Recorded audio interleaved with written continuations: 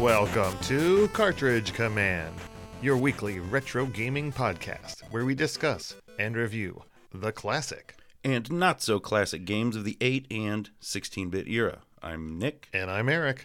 And this week's game is Shantae for the Game Boy Color Part 2.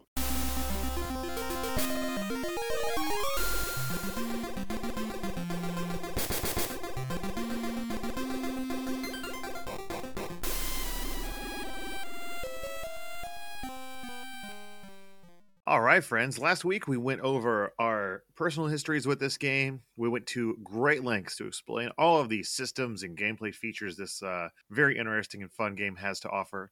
Much to the delight of many of our fans, we discussed the float muffins. And, this week we're going to continue on with our first segment here. We're going to do a little bit of general chat. Oh, yeah.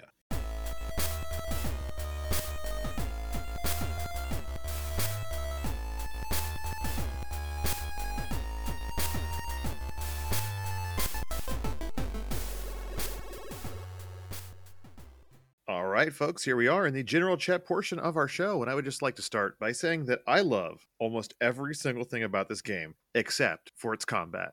And sadly, there's a lot of combat in this game. It is probably its weakest point. I never was satisfied with it, is my biggest problem. Like, I always wanted, like, a power-up that gave my hair whip, like, double its strength or anything. But the characters that are very hard to fight in the beginning of the game are just as hard to fight at the end of the game. Well, it's just a lot of the monsters take a lot of hits, especially at night. Like when it's like you have to whip them 10 times, even if they're stun locked, you're just like, it's kind of ho-hum, you know? Mm-hmm.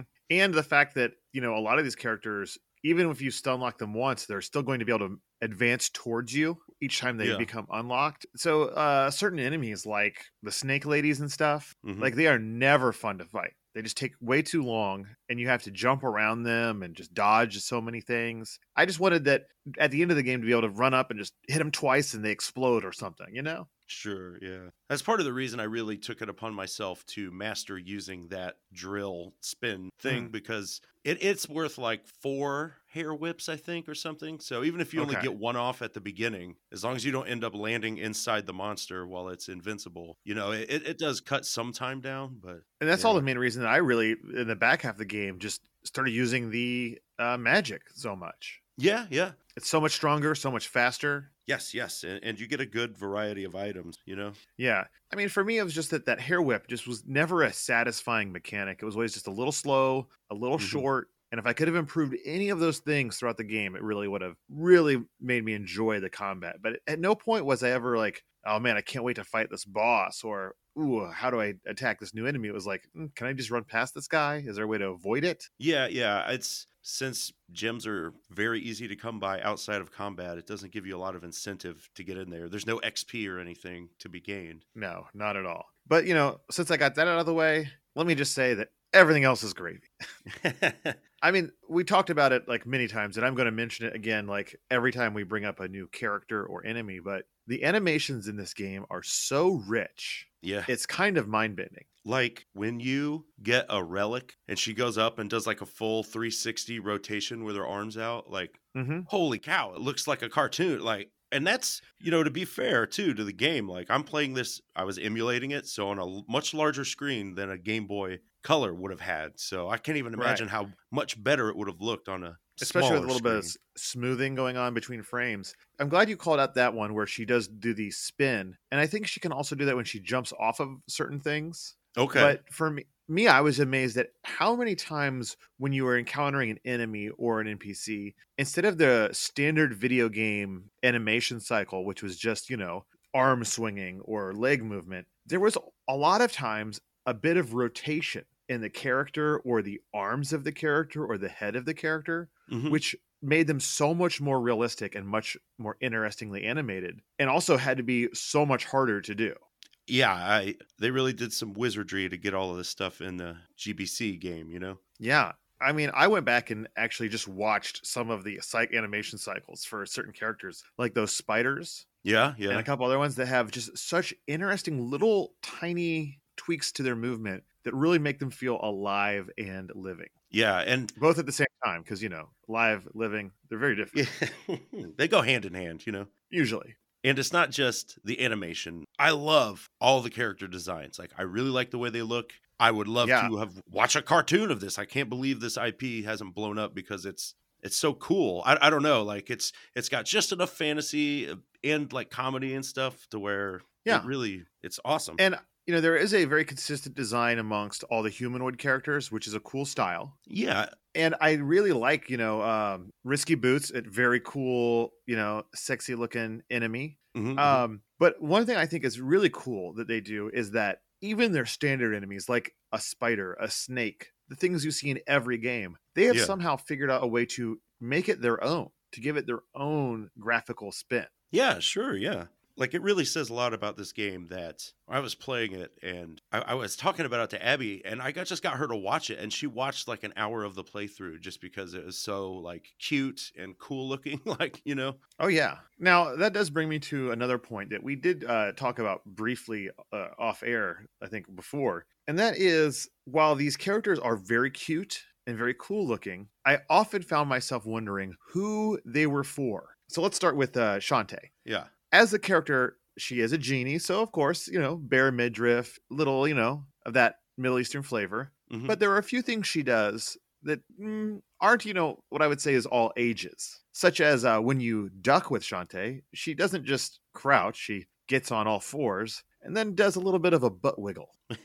I didn't think that was like lascivious or anything, especially when you consider how small it would be on the normal screen. True. But that's just one of the many things that adds up to a bigger picture, such as the fact that you do go to a club of women dancing for men who throw money at them. Right.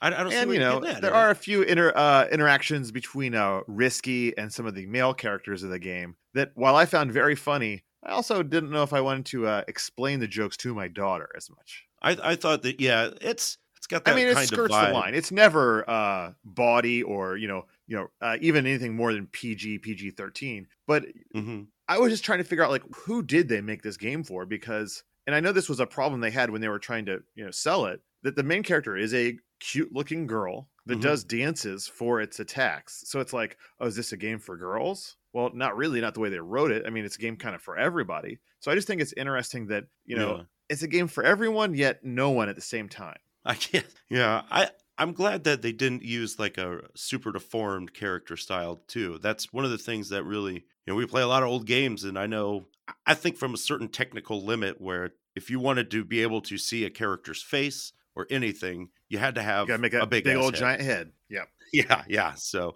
it's kind of nice to see someone, or, I like it when they don't always do that. And so, but yeah, I know what you mean. The character designs are, and it's kind of like in the names, like Risky Boots has this naughty kind of goofy sound to, or Roddy Tops. Like it makes you think at first where you're like, wait a minute, is this is this someone being pervy? Or, but it never is, really, It never gets to that line, which is the nice part, but it does come a little bit close. Now, musically, I really enjoyed most of this game's music. I liked a lot of the themes for the different towns and areas. My only problem was the night cycle. And I don't know if this is the emulator I was using, which is why I really hate to ding it for this. But there was something about the beat, the drums on the night cycle that I found a little annoying, a little grating. Yeah, I attributed it to, it was Game Boy Color. So, because some of the sounds, especially the percussion and stuff, is really crunchy, and that kind of rubbed me the wrong way,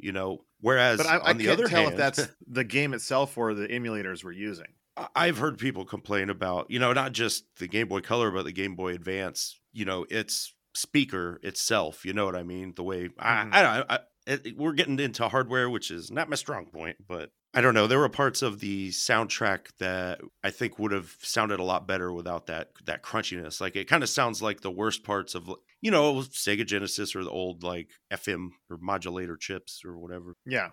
But I did definitely enjoy the beat when you switched over to the dancing mode. Mm-hmm. And I find that system to be really cool. Like, what an interesting concept. Yeah, I would have liked to see more. I want more dances and forms and stuff, Agreed. And at first, I found it a little daunting because I wasn't really sure how to get things on the beat. Like, where do I have to start it? Does it have to be on the first note or whatever? But once you get it Hmm. down, I mean, it was just no thoughts were even there. I just hit the select button and I could just do the dances, change into whatever I wanted. Yeah, it's great and fun. It's like it's way more fun than a menu. Yeah, it kind of reminded me of like a Wind Waker, or where you got to move Oh, your sure. baton to get the different tones out and whatnot. Yeah, yeah.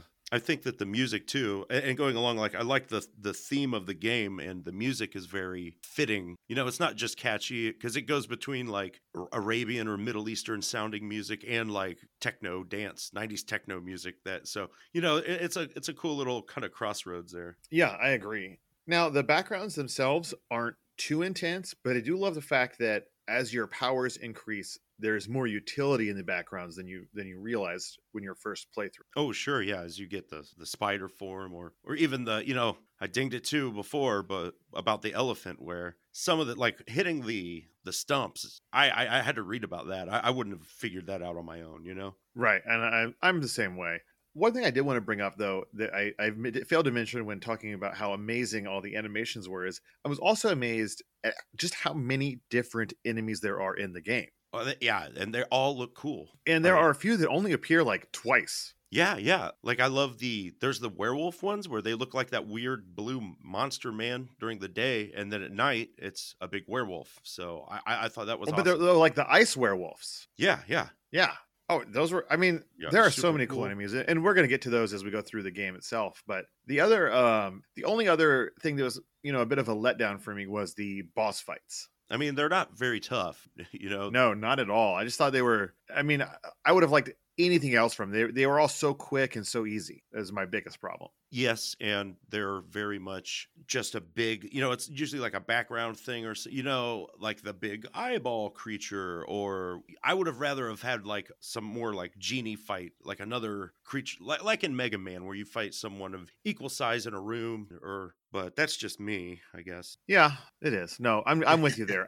Anything to have spiced them up a little bit more. They just were so easy and so quick. And there's only four of them in the game. I just kind of wanted a little more out of them. Sure, yeah. Difficulty wise, I could see this game appearing tough at first, but Hmm. it's really not that bad once you get the hang of the hair whip and stuff, and you just have Oh to yeah. be patient with it.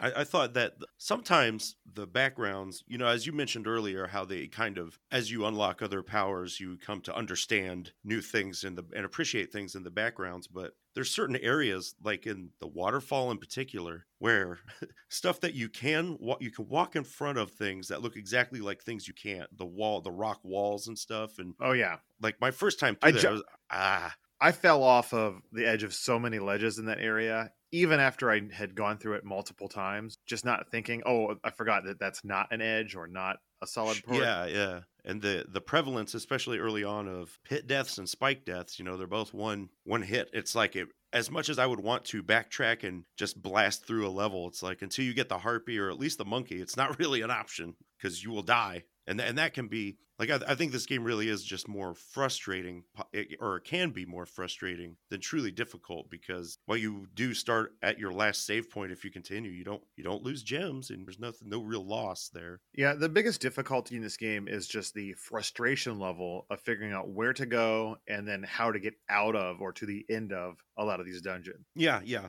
But it always kept me coming back. Like I liked the new forms and stuff. Hmm. I was always very interested to find out what my next animal form would be. And the writing is so good that it's genuinely funny when you talk to the villagers or any of the new characters you come across. Oh yeah, I always talk to the villagers, like like for example, in the zombie village, when you get there, there's just one zombie lady out there talking where she's like, "Zombie boys are all the same. They just want you for your brain." Yeah, Or these other goofy, like I just liked it, It was fun. exactly. If it, And there's a lot of times where I begrudgingly talk to all the people in a game because I'm like, well, I can't miss this one nugget of info I might need. But I yeah, was yeah. actually like enjoying all of the conversations I had with the randos in this one. Yeah, agreed. It's many more of those awesome little touches that bring it all together. But all in all, I think my biggest complaint about this game is less about the game than you can tell it's made with a small screen. Like there's a lot of blind Yeah. jumps down and stuff, and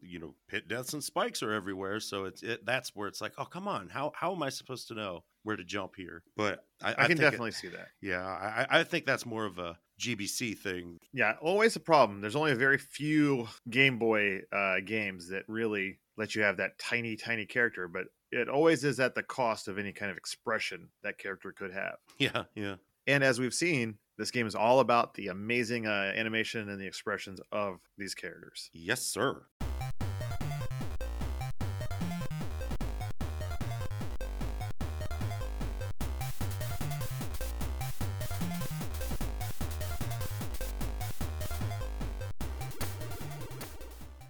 All right, this is it. It is time for us to take this game level by level. Only there aren't levels in this game. Not really. I mean, there's the 4 labyrinths, and the hub world essentially is the world loop, as the manual calls it. And in many parts of this game, you have to backtrack to other areas. So I think we're just going to go through a brief overview of the areas as you would go through them on your way to each dungeon, and then discuss the boss fights there as we move on to the next area. Sounds good.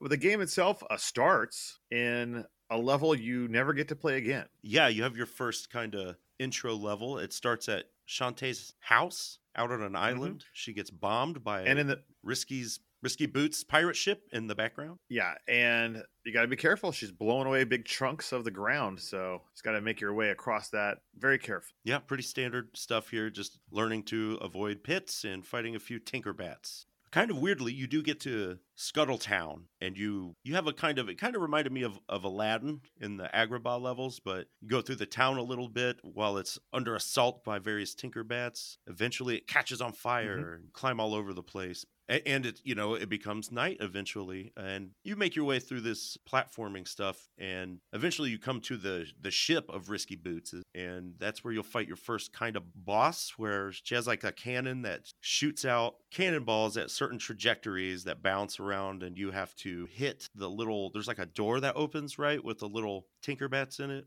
It's a very simple and standard boss. When you beat that, you kind of fall down to the side of it, and you're on these platforms with the 3 cannons coming out of the doors to shoot at you. And that first half of the boss fight, there's just all you have to do is beat up the keg of powder until you blow up the top of the ship. Then you go down to the side of the ship where there's those 3 doors. And this part actually confused me for a little bit because I wasn't sure if I was doing anything that was ending the fight. Yeah, that's but you just have to hit so many guys out of a window before it'll explode. It's that's something I forgot to mention earlier too, that like the sound effect for when you take damage is easy to miss. Like a lot of times if I didn't visually see, I would look down and be like, oh, where did all my life go? Like, because it's this like dull kind of buff, and it gets lost in the crunchiness of the music and stuff, Yes. Now, once you defeat this ship, the mayor thanks you, and all the townspeople are behind them, once again looking fantastic. And of course, this mayor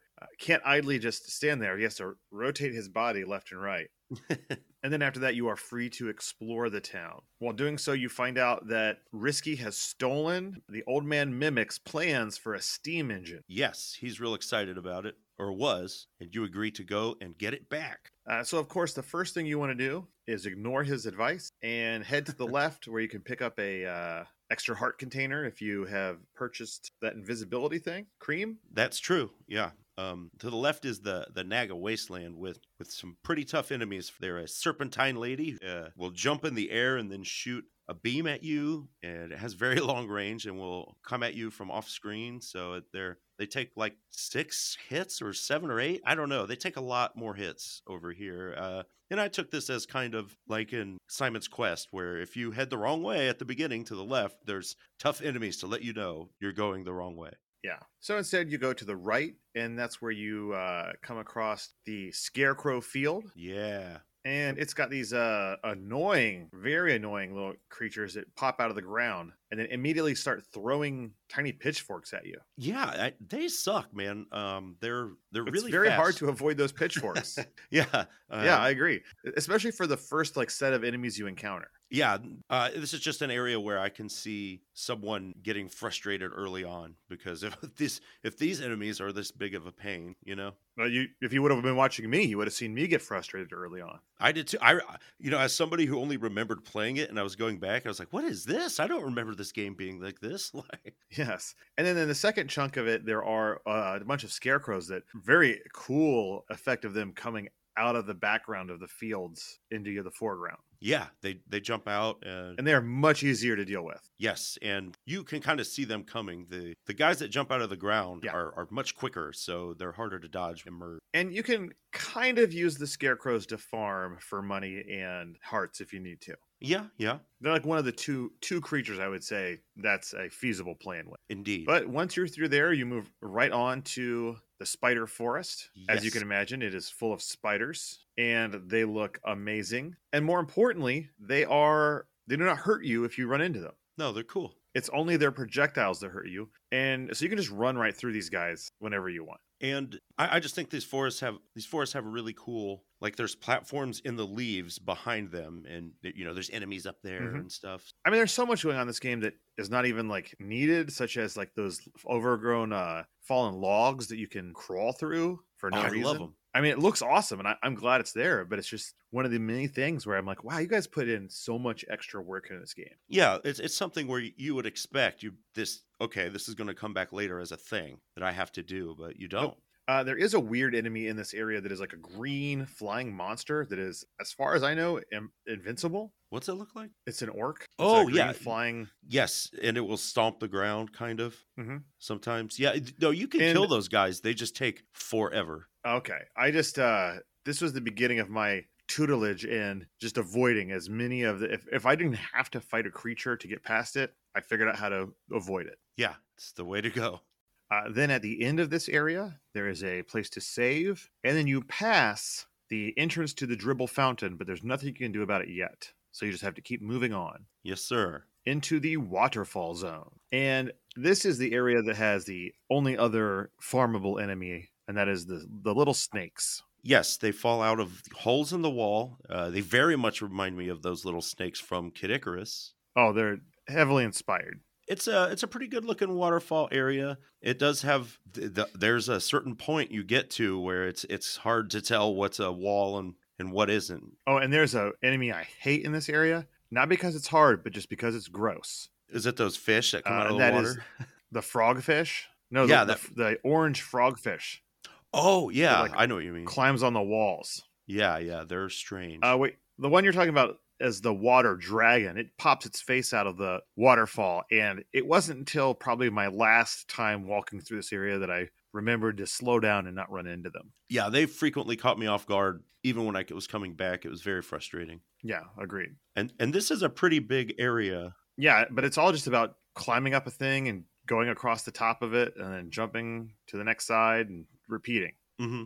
And you might bump up against a few. Like there's a ladder you can get to that'll take you to another section of the forest. I don't think you can do anything there yet, but you're starting to bump up against areas and other things that you'll be back. So you're like, all right, don't forget this. Mm-hmm. Even though then I almost next always did. you will. Yeah, I agreed. Then next you'll have the second town you find. Yeah, Watertown. How do they ever come up with that name? Dude, that's the type of town names my high school D&D adventures had. Like, welcome to Rivertown. It is south of Mountain Town. Just south of Mountain Town. Yeah. Hey, I remember. But in this town, you can save, et cetera, et cetera. The real thing you need to do is find your friend Bolo, who is hilariously tall and goofy looking. Yeah, he looks like a goofy kind of teenager dude. And he is so excited that Risky Boots had just come through. Yeah. But you tell him that you need his help, because you do, to get into the Dribble Fountain. Yeah, he sent her there. Yeah, that's right.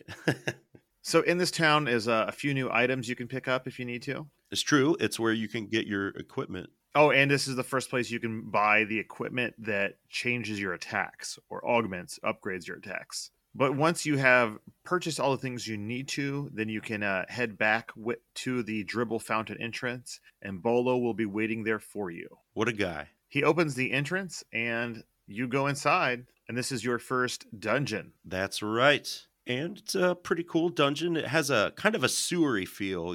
There's lots of waterfalls. You'll be jumping on platforms above water, which will kill you. Yeah. As far as enemies go in here, there's a lot of interesting, weird creatures like these little green water blobs that pop out at you from the ground, or little red monsters as well. The coolest, I think, creatures is that like water nymph lady. Mm-hmm. She just looks awesome, turns into a puddle, gets back up. And then also in here are the first time you can find your warp squids. That's right.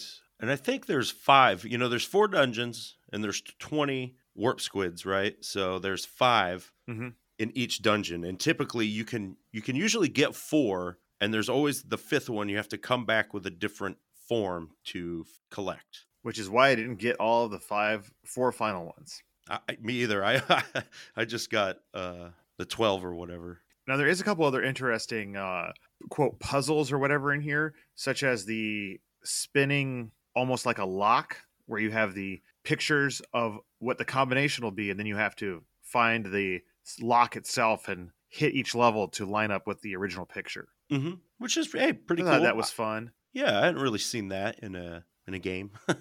The other super cool enemy in here is that water creature with the one eye and the big claw hands. Yeah, I like that a lot. And just like every other dungeon in here, you're going to be finding keys. You have to find the keys to get through to other chunks of the dungeon. Yes. There's nothing too. I mean, you will get your first kind of like secret passages here, or where you fall down a pit and you come out in another section farther down in the level. And then, a lot of times you can see what you want. You can't get to it, so you have to kind of circle around and find another path. Standard Metroidvania stuff. But really, the most important part of this dungeon is finding the imprisoned genie. Yes. Once you do, you free her, and she teaches you a new dance. Yes, you can use that dance to change into the monkey. And what's really cool is that each button on the controller, the buttons themselves and the D-pad directions, are a different dance move that she will just do whenever you want her to do. Yeah, even if you don't want to change form. And they're very cool. They're very well animated.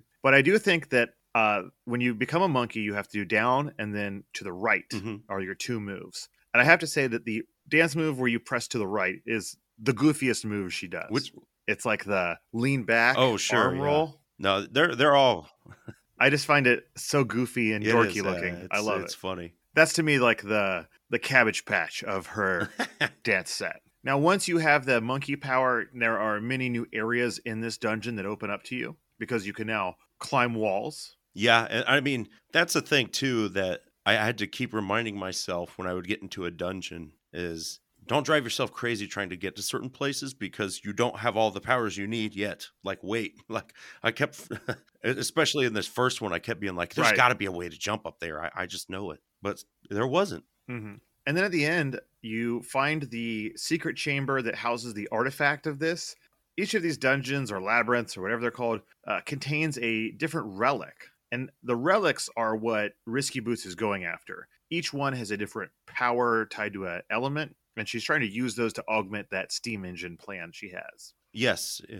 In the first one, of course, it is the water tile. Uh-huh. And what's funny, though, is that when you get to it, she's already there. But unlike many other video games where they would take it and run away, she does not get the tile. A creature comes out first and scares her off. Yeah, they're not working for her. That's cool. They're the guardian of this item. And this item's guardian is a weird, I don't know. I guess it's some sort of like squid water thing, but it looks much more like a hot air balloon with a giant eyeball on it and tentacles hanging down. Yeah. And if you hit the eye, it'll kind of spin around the body. So, you want to try and hit it on the next thing. I think the eye can hit you if you make contact with it. Like, it's all about just getting that rhythm of how long it takes to circle the body. And you could really just beat it up straight away. And I did. I was like, that was it? It only takes like 4 hits. There are enemies that you encounter in the normal world that take more hits than this thing. Yes. But once you defeat it, you get the relic. You head outside, and poor Bolo is sitting there all beaten up. but don't worry, he's happy Yeah, about he's it. like, I'll never wash myself, or I'll never clean these wounds. So once you have one relic, you realize that she's probably going to go after each one, and this begins the quest for all of the relics. Yes. You hear about the unbreakable Golem Stone, the Twinkle Stone, some other stone, and then you begin. You know that there is one in the desert, and that's where they send you first. So it is now time to go back the way you came. Yeah, if you're lucky. This was I had my 4 warp squids, so I turned them in at Watertown so I could warp back later. See, I used my first 4 to go back to the desert, the first town, so I could go back and get money whenever I needed. That makes sense. Until you realize you don't really need the money. Yeah, so. Well. But if you head left instead of right, you go across the area where those snake girls are, and you need to have that monkey ability to climb a wall that was stopping you before. Now there's like a false entrance to the desert, and then if you pass it, there is a true entrance to the desert. And the desert has some really cool enemies in it. Specifically, well, there's 2 different deserts here. There's what they call the men's and the ladies' desert. Yeah, and the men's desert is the one that's like a false, like you can't really do anything there right now. Yes, correct. So you make it to the ladies' desert, and then you encounter one of my favorite enemies in the game, and that is the Scorpion Centaurs. Yeah, she looks cool, man. He's all red, and it's like the Scorpion King. You remember that? Exactly, my favorite film. It's got the best. I don't CGI. Like the movie. No. But one thing I did like is the fact that it's not just ladies. There's like some dude ones also. In the other desert, those are, and they have a scorpion tail where the men stick it in the ground and it comes out near you to stab you. Indeed. And then there's also some like tall, I don't know what they are things, but they're not hard to hit. They don't attack you. They're just in the way. And spiky cacti. Oh, there's always some cacti. Watch out for those guys. But the next town you find is the desert town, the Oasis town, I think is what it's called. Yes, sir. This item shop has some new items as well. You can pick up a few of those. This is the town where you can do the gecko match.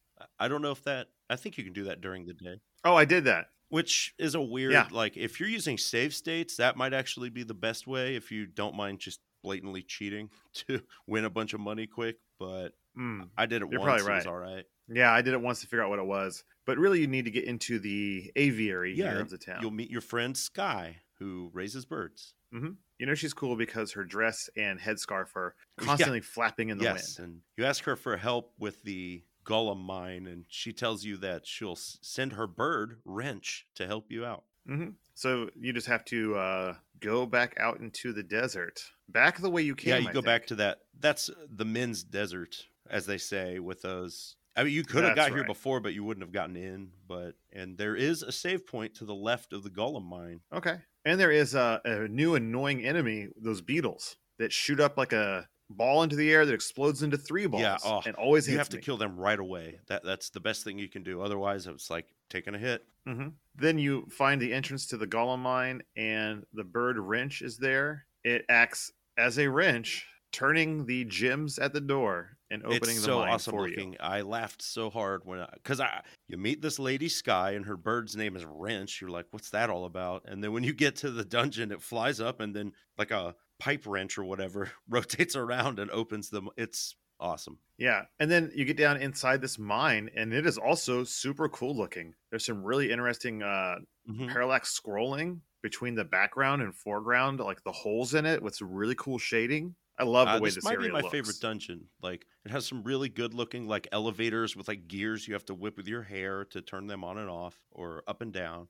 Mm-hmm. Now, I was a little confused by the areas that change your color. Yeah, there's these fields of energy, and when you go through them, they make certain enemies attracted to you or invincible to you. Whatever, there are red and blue areas, so whichever color you are, the creatures of the same color will come at you. And you can attack them, and then the opposite ones are just like nothing. You're invincible to them. So this is where you get a bunch of some of my favorite puzzles, kind of. Like I really like this idea where it's like, oh, you have to lure an enemy that has the key out from the spikes or over to a certain point, but you have to be the right color. So then it becomes the challenge of like navigating this cave to avoid having to walk through other color patches to stay what you want to be. Yes, and it is really cool. And also very cool is that you get your new power early in this dungeon.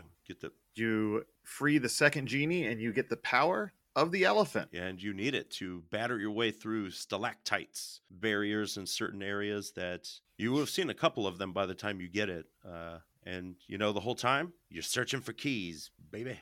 Always looking for those and keys. Pro tip, at the very beginning of this dungeon, there's some stalactites that if you're Nick, you probably forgot about. So you spend like 20 minutes looping around this dungeon over and over and looking for that. You got to go all the way back to the beginning right after you get that last key. Don't be a fool like me. Yeah. Now, if you know what you're doing, this can be one of the quickest dungeons to get through. Yeah, totally. Because there aren't too many areas. It's all about the puzzle of getting through the areas. So once you know the puzzle solution, you can get through there pretty fast. And when you do, Risky Boots has already beaten you to the Golem Stone. But you know what? Just like last time, before she can take it, the Guardian of the Stone makes an appearance. Yeah, and you fight this big, weird, like, was it like a pig, like body thing? Like, it's a big head with the two fists. Yeah, I mean, to me, it kind of reminded me of the Neverending Story rock creature. Okay, yeah. Big, strong hands. Yeah, I remember. That guy. But like you said, it is a big head in the background with two fists in the foreground. And again, this boss is nothing because all you have to do is get on one of the hands, turn it. Does it even attack you? I don't even know if it attacks. Because once you're on the hands, you have enough time to do the dance to turn into the elephant. Once you're the elephant, you have to ram into the head a few times, which makes a gem appear. Then you ram into that gem 2 or 3 times. Yeah, it's pretty crazy how fast you can just blast this thing with the elephant. And as simple as this fight is, and it would have been nice to have more to it. I like that you at least use your animal form to fight it. I would like to see more of that too. Agreed. I just wish there was maybe like a round in between each. Like, I don't know, you'd hit it in the face a couple times, then something would happen where you have to dodge some rocks or anything to make it just, I hate to say it, but just last a few moments longer. So I felt like I was really doing something here. Yeah.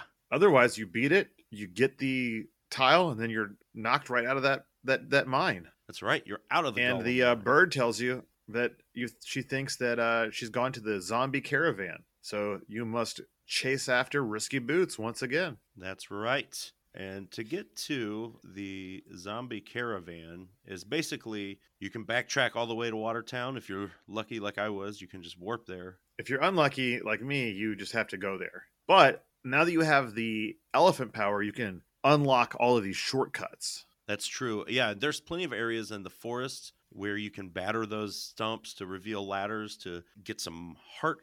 What are they? They're not heart containers. They're like heart holders. They are heart containers for all intents and purposes. So yeah.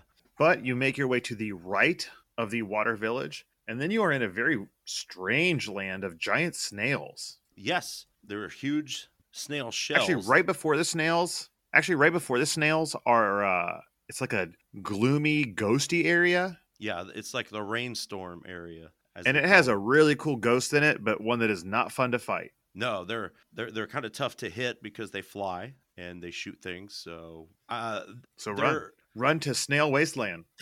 If you have that flip kick from the boot, I think, or the drill thing, that helps with them kind of, but you want to keep heading to the right. You need the monkey form to get that far anyways, so couldn't have got here before. Yeah, no. And in the Snail Wasteland, if you're there at night, the snails are all asleep. If you go through it during the day, they're out, but they don't really, I guess they can hurt you if you run into their mouth or something. Yeah, I guess. If you hit them a few times, they go in their shell. You can also jump over them. Yeah, and they're kind of weird. They look kind of like they're made of grass or something. Yeah. Past that is the zombie swamp, which is really cool looking swamp area. But any area that is more than 1 or 2 blocks wide, as soon as you land on it, zombies will just start sprouting out of it. Yeah, and they will add up quick. I did not fight any of the zombies. They take a long time to kill. It is all about just running and jumping through this area, for sure. Yeah. And after that is the ghost forest. And it has these gross tree frog things. I don't like them. I don't like their proportions. But more importantly, is these jumping little blobs that always trip me up. Yeah. And there's those little ghosts. There's a section, I think, where there's a graveyard where you have to bash down some couple walls. Yeah, with the elephant, and that'll clear the way. Yes. So after the ghost forest, the very first time you pass it at night, you will find the zombie caravan. Yes, an awesome town because you can only find it at night, and It's a caravan, so after Also, it's this, after you come yeah. here the initial time, it will move every night. So if you're smart and you have read the FAQ like I did, you make sure you have warp squids to spend for this town. Yes, I did Because not, if you can but warp here, you don't have to worry about finding it. yeah, and not only that, since it only appears at night, if you warp here, it always changes into nighttime. Oh, Yeah, one of if that my matters. cheats that I like about playing the Game Boy games emulated is I keep a speed up button on my controller. So Yeah. I would just cheese the day night cycle with a speed button. I did my share of waiting around. After this next dungeon, I came back and just waited here when I had the warp squids because I was like, I'm just gonna keep going in and out until every night until it shows up again. Fair Kill some enough. monsters Now, and stuff. once you're in this town, it is full of zombies, but these are not wild zombies. They're, I guess, smarter, domesticated zombies or something. They still want your brains, but you get to meet the notable character here is Roddy Tops the zombie. Other people describe her as untrustworthy. Yes. She does know where the Simmerstone is, though. Yeah, or in the it's at Cackle Mound. Yeah, Cackle Mound, which we passed. It's in the swamp. It is. It is. She challenges you to a foot race. She agrees that she makes you a deal that she'll help you get in the Cackle Mound if you can beat her in a race, and if you lose, then she gets to eat your brains. Seems totally fair. Yeah, and this foot race is an interesting little mini game. Yeah, it's just kind of an auto runner, and you have to jump at the right time. You have a different kind of momentum and arc, so it can be kind of tough. It's just about sliding under stuff and jumping over certain obstacles. Slide. Yes. Jump. It's kind of tricky. But yeah, I agree. But once you get the hang of it, then it becomes very easy once you know the timing of your jump and your slide. And not only, because you by default run faster than her. So as long as you don't screw up, you'll win. And she will begrudgingly help you out. Yeah, so head back to the swamp and she'll meet you at the entrance to Cackle Mound. And this is another one of my favorite little moments where you get there and there's this weird looking keyhole on the side and she pops her lower leg off and her bone is shaped like a key and she puts it in or a lockpick, I guess, and opens the door with it. And I just thought that was hilarious. Yeah, it is pretty awesome. And then you are in Cackle Mound, the haunted area. Yes, it does have a haunted house vibe to it. Oh yeah, I love it. There's some like skeletons in the walls. There's zombies that pop out of the floor. Ghosts abound. And a new mechanic you got to deal with. Well, a couple actually. There's the floating eyeball squares. Yeah. And those are your standard, what direction is it, an arrow? Is it an eyeball? Either way, when you jump on it, that direction is the direction the block will fly. Mm-hmm. And then they have these puzzles that the way you get most of the keys in this game are you find a room that has a jar with an eyeball in it. Yeah. And then you must knock the eyeball out of the jar and then bounce it around the room until it lands into the socket of a statue facing the correct direction. Yeah, so that can take a little while sometimes. Yes. Sometimes a lot longer than I wanted it to. Yeah. Eventually, though, the statue will open up and give you a key. Pretty nice. Also in this dungeon is where you find your third genie. That's right. You get the illustrious spider form. And it is not only the best form of the game, it also has the best animations of any of your forms. It's up there, man. Unfortunately, it hasn't reached its true killing power because you can't shoot poison yet.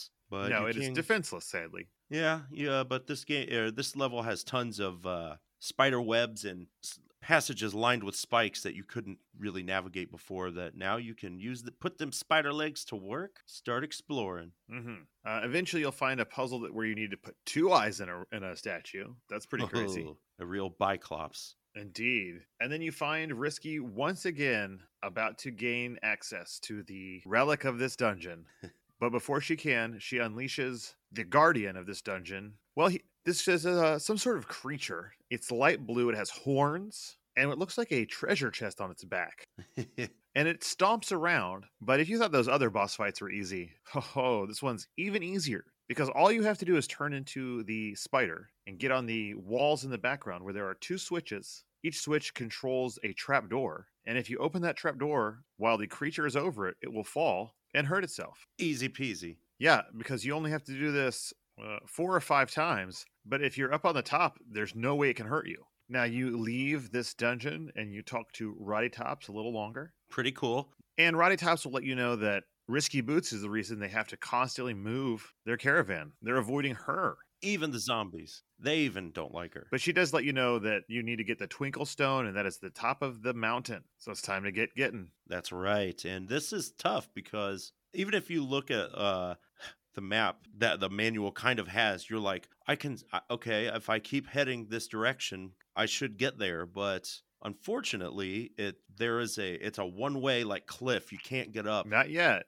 Yeah, not from this side. So you have to go all the way around to the left of the world. Yeah, basically, you have to go all the way back to the Oasis town, which was next to an area that, I don't know about you, but I was pretty freaked out when I first went into the mud bog. Yeah, dude, those enemies are creepy. Yeah, they look like a oily, like a venom symbiote or something that's not on a body. I was just gonna say they definitely look like the symbiote.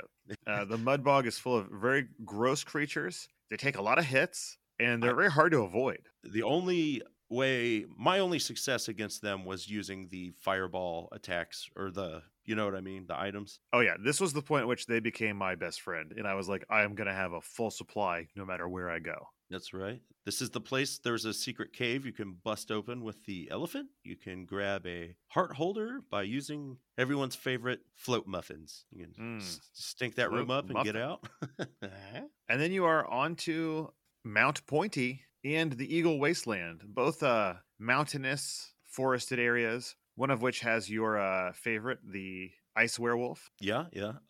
And this area, okay, the Eagle Wasteland itself, you can get to, is where it's like you can go to the bandit town, or if you climb up, you can get to Mount Pointy. But it has those big, like, eagle knights who do this, like, sword strikes, these rapid slashes they're pretty cool looking. Yeah, they're as cool looking as they are tough. Yeah, they take a lot of hits. So just avoid. Now, before you can get up and into Mount Pointy, you must stop at Bandit Town. As you can imagine, there are some unsavory characters here. But luckily for you, there's also a genie. That's right. A genie wearing red with white skin that looks very much like a certain enemy you've been chasing this entire game. It seems that way. You meet her in like the pub or whatever, and she agrees to help you get in the dungeon. You make your way up to the top of Mount Pointy, and the genie is waiting there for you. She does a little hip move and bounces that gate open. Yeah, and you get in and get down to business here in the Twinkle Palace. And of course, they saved the ice place for last. Ugh. Boo. Now, the ice isn't too horrible in here. There are a bunch of these enemies that are stuck in blocks of ice that are like rotating through different enemies. Yeah. And you have to turn into the elephant to break them out. But luckily for me, they mostly turned into the golems or other things that were also easily destroyed with another ram from the elephant. Sure, yeah. It does have some other cool puzzles where it's like 4 tiles in the background that you have to rotate into. They each contain a different face of a picture, and you kind of rotate them all together to make like a picture of an enemy or something to get a key. There are Indiana Jones style balls that roll around to crush you, and I got hit by them a lot more often than I wanted to. Yeah, me too. And then comes the worst part of this entire area. That is those spinny, shooty, warpy things. Yeah, they look like a little spirally kind of thing, and when you get into it, it'll shoot you off in kind of predetermined direction. Kind of, it's like similar to the. Well, you choose the direction you want to go. You press up, you shoot up, and then you. So I guess it is. And then your goal is to find the next one. It's kind of like a maze. Do I go up to the next one, to the left one, to the right one, and then to where I need to go? Yeah. It's always hard to say. Way too much trial and error. It's tough to judge because the screen is so small that you kind of have to fail before you can figure anything out, you know? Yeah, this level drove me nuts because it just took so much trial and error getting around with those little spinny things. Mm-hmm. Luckily, when you eventually free the genie, this is when you get your harpy form. So you're a little less beholden to those now, and you can fly your way to the boss. Which is pretty much exactly what you do. And when you get to the room with the ice stone or whatever it is, oddly enough, Risky Boots is not here. You finally scared her off. Yes, but you know you must get this before she does. And before you can get the stone, though, A dragon lands. A dragon Yeah, with a small child on its back with a sword. some sort of little rider.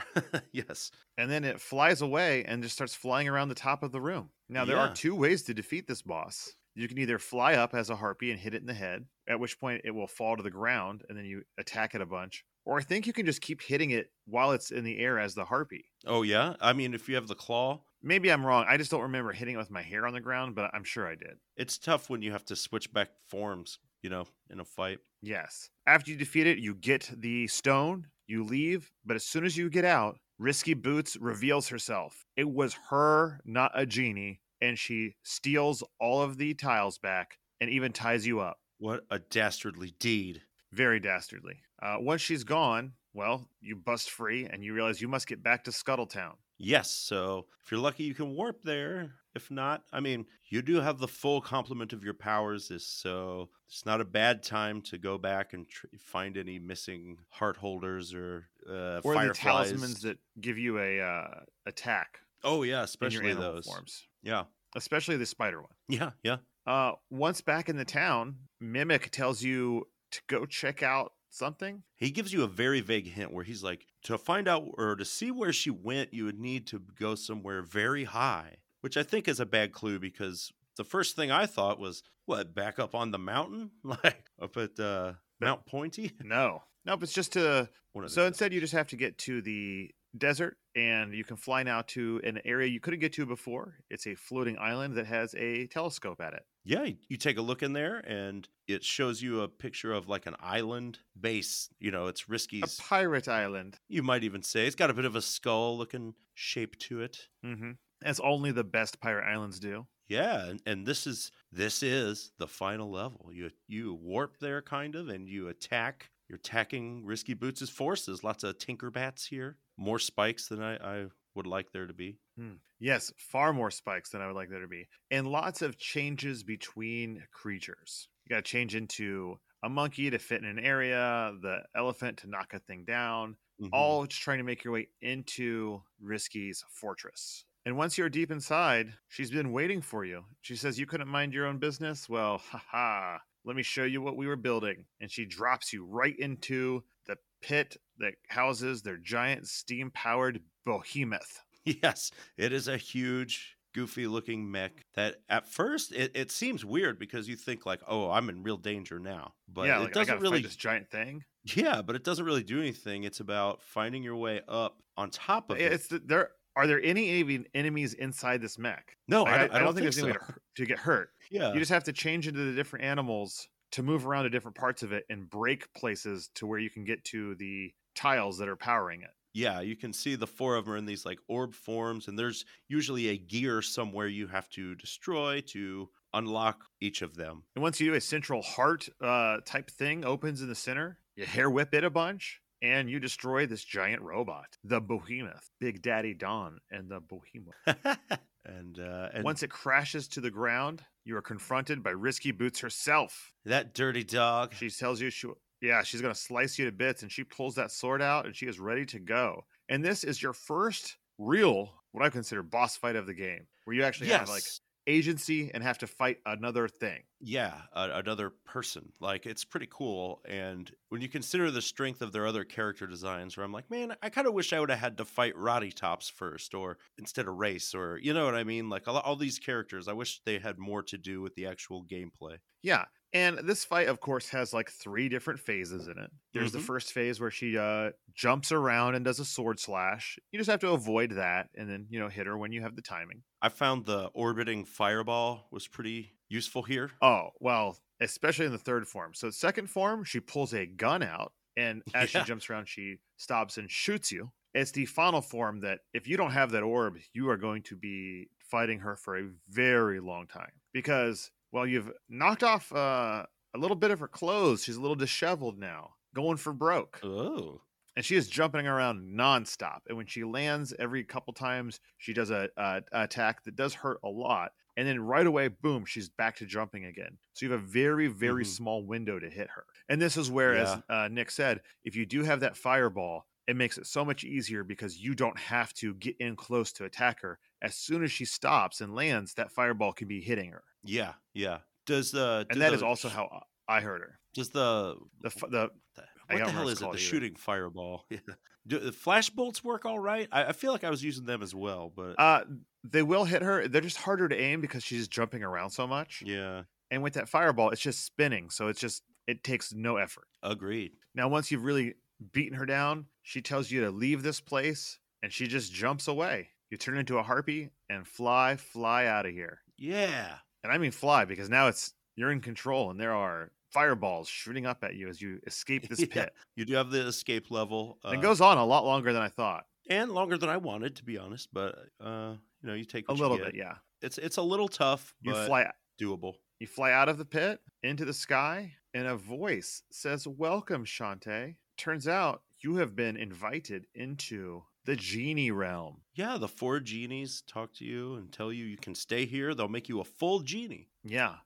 Only problem is, when you're a full genie, you have to stay in that realm forever. Yes, and Shantae. Poor Shantae. Yeah. She does not want to. She realizes that she'd rather save her friends. Friendship is more important. Oh. And all this is going on with the genies around you, a close-up of Shantae's face, and a text bar at the bottom of the screen going over it all. And to your earlier point about the who is this for, this is a scene where, you see Shantae like right down to her cleavage. It like fades away then. It's very almost an implied nude. Like I was like, whoa, like this is. And that is also why I brought up that text bar, because once the text box goes away, yeah. I was like, whoa, I'm seeing a whole lot more of Shantae than I ever imagined. Hello, nurse.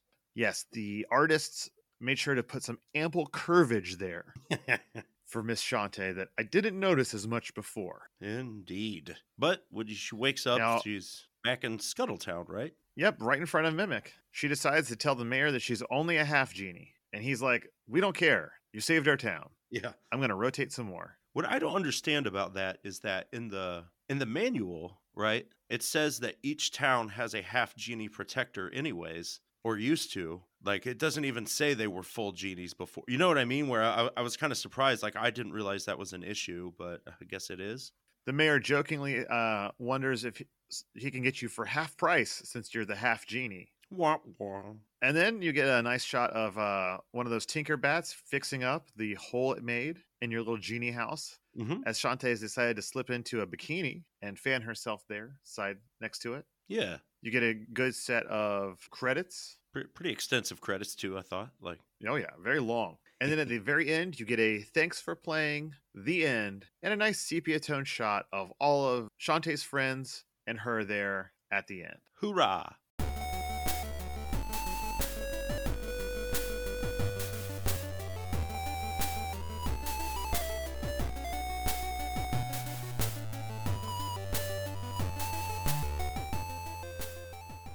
This is it, the final portion of our show, the review portion. And of course, we use the classic Nintendo Power Review system that has 4 categories, each category a possible score from 0 to 5, starting with graphics and sound,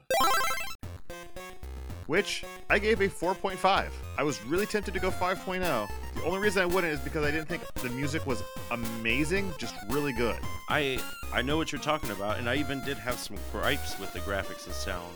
I really went back and forth because I was like, the stuff I like about the graphics and the animation, like, I like it so much. But in the end, I went with 4.5. Yeah, I mean, it's just, we've said it like 100 times. Go look at the animations of this game. It is like a masterclass in how you make an interesting moving creature that isn't just cycling through, shuffling its arms. Yeah. Gorgeous sprite artwork. And, the music, it's not amazing, but for the most part, it's really good. And it's just one of those things that the only annoying part is not a fault of the game, but the hardware itself. Yes, agree that. Next up is Play Control, and I gave it a slightly lower 3.5. Hey, me too. I just felt like this game takes a lot of getting used to. The jump is not a standard jump. It's got a different arc to it than a lot of adventure platforming games. The hair, it takes a while to get used to that whipping thing. It definitely does, yeah. And then whenever you get a new animal, you have to really figure out how to best use that animal. Yeah, and it's fun, but I really like the way you get your dances in. It's got a pretty focused way to use your items from your inventory. And it does it all with 2 buttons. This isn't even shoulder buttons yet, so pretty impressive, I thought.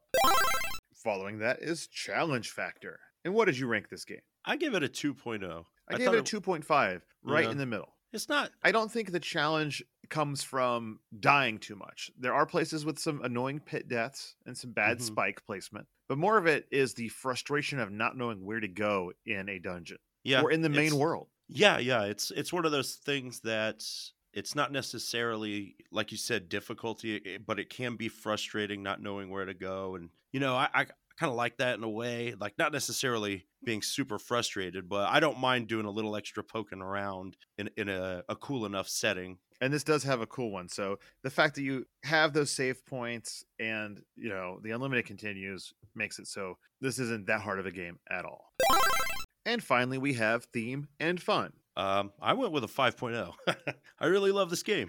What's funny is I did not enjoy the combat in this game pretty much at all, but I still gave this game a 5.0. Yeah. Because everything else about it just exudes fun. Every screen is a different world. It's a different area with unique enemies, a different feel, different lighting. Every town feels like a cool, distinct place. And it's just so much fun exploring this world and finding your new dances and new things like that. Absolutely.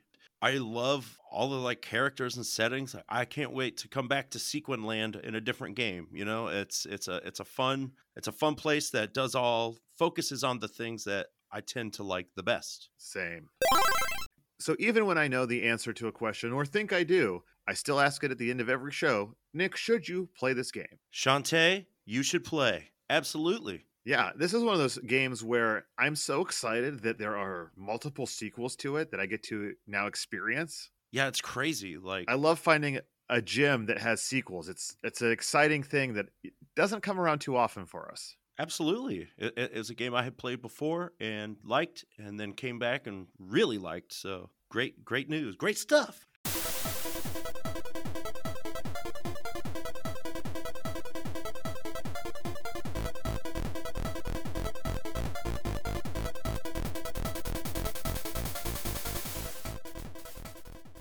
Next week's game will be Bucky O'Hare for the Nintendo Entertainment System. So find a copy of that game any way you can, grab your controllers, and play along, friends. That's right. You want to get a hold of us? Are you a Bucky O'Hare fan? Are you excited for this? Did you watch the cartoon? Read the comics? Collect the action figures? We want to hear from you at cartridgecommand@gmail.com. But you'll probably get in touch with us on Facebook at Cartridge Command or on the Twitterverse at Cart Command. We respond to you at those places too if we can figure out how to.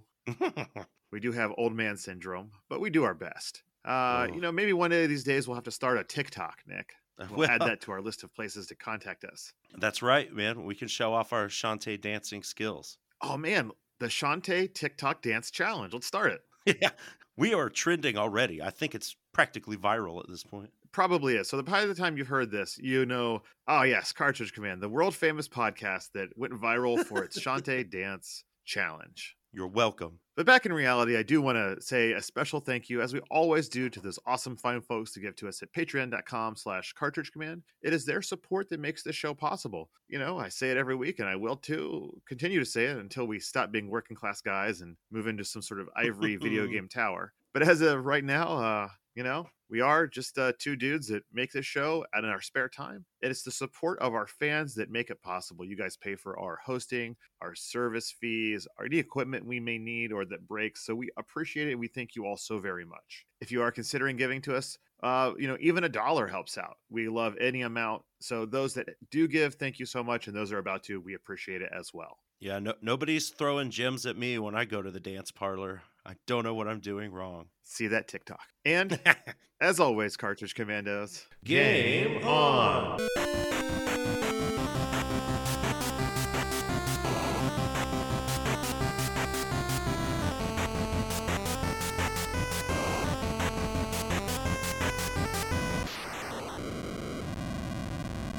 Oh, yeah? We watched Airplane and Naked Gun. Oh, awesome. I'm sure that it's been a while since I've seen either of them, but I still remember them being funny.